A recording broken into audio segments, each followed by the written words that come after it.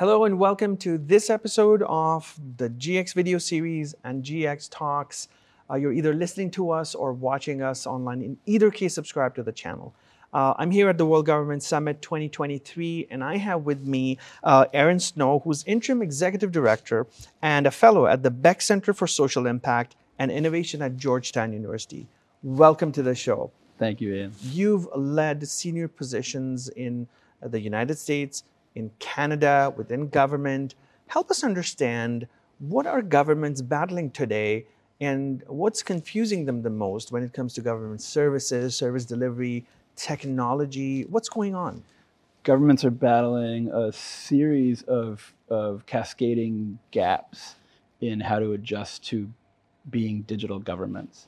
There's the experience gap that end users have, the expectations gap between what they expect out of the modern digital world and what they get frequently from governments. That rolls back in part to technology gaps. Governments struggle with modernizing legacy systems and adapting new technologies. Part of the reason for that is a capacity and capabilities gap. Governments have a hard time recruiting, retaining, and training up the amount of expertise that's needed for modern software and product development, right, and maintenance and improvement. And all of that rolls back to structural and incentive gaps. Governments are frequently set up to be hierarchical. They're very siloed in many cases.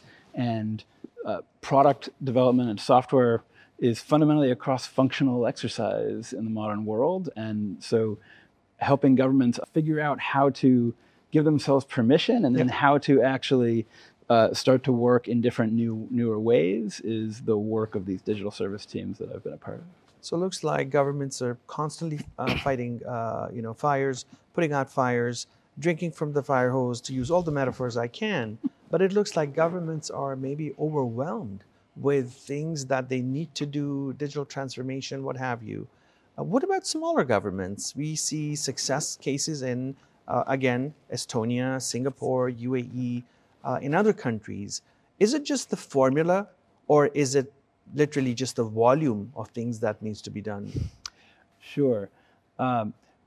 Smaller governments generally don't have as hard a time. A lot of it has to do with how layered and old the systems, not the technical systems, but bureaucratic systems, policies, compliance issues, habits, culture that's embedded in governments. Newer governments have an easier time. They're starting more closer to starting from scratch than governments that have lots and lots of tradition built into how they work that they need to work through.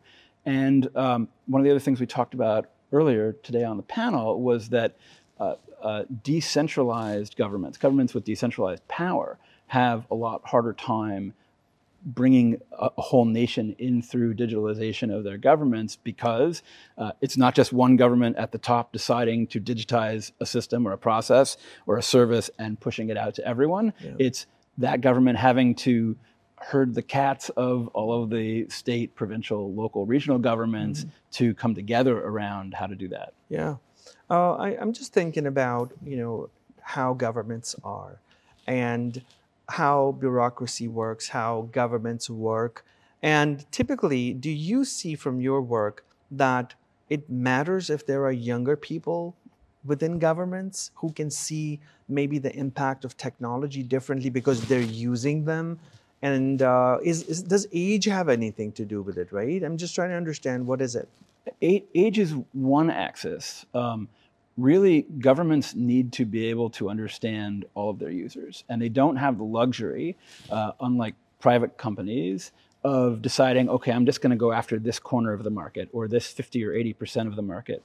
Governments have to be inclusive. They need to address all of the people that they're serving. And so governments that have a cross-section of those people, young and old, of different colors, of different religions, of different backgrounds, those are the governments that are most likely to be able to understand the varying needs of users and then address them with the services that they design and develop. Yeah.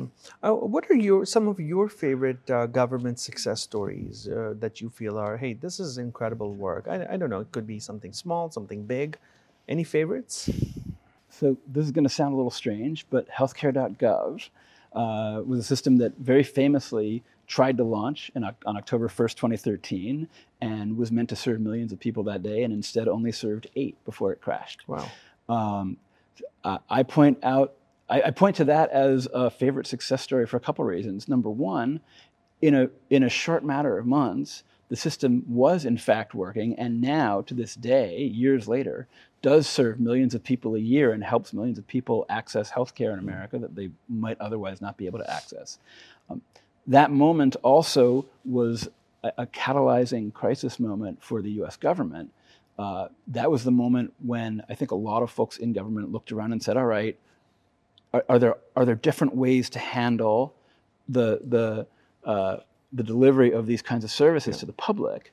And they were able to bring in folks from the outside. They were able to raise up people on the inside of government who knew to work differently. And the acceptance of different, newer ways of working got a big boost that day. And we find that frequently happens in moments of crisis. The pandemic was actually an incredible catalyst for a lot of digitalization of governments around the world. Yeah, yeah.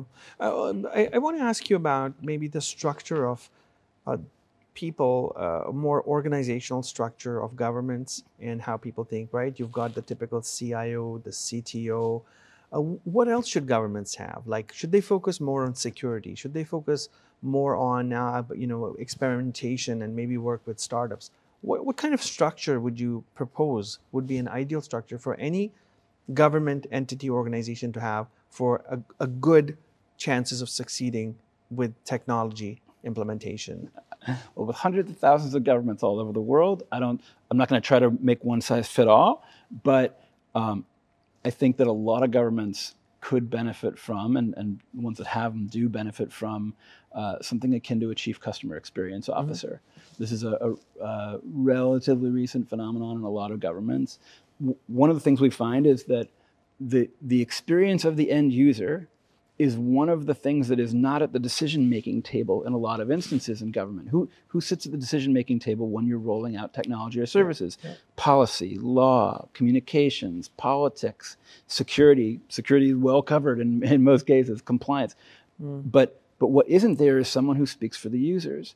And so in organizations that have inserted user research and design expertise, customer experience expertise, and given them a role and a seat and an authority, we see rapid improvements. Yeah, excellent. Well, I hope you had a great time here at the World Government Summit. It's been an honor and pleasure working with you and having you as part of the GX forum that had record attendance this time. It was, much bigger than ever before, and it continues to grow. Aaron, thank you so much for your time. We really appreciate the insights. And, to all our listeners and viewers, follow Aaron's work. He's one of the top 100 people twice in digital government. And he is literally the person you should follow online for any inspirational stuff within government. So Aaron, thank you. It's a pleasure. Thank you. Take care, my friend. Thank you. And that is the end of this episode. Follow us, share this video, and we'll see you in the next episode.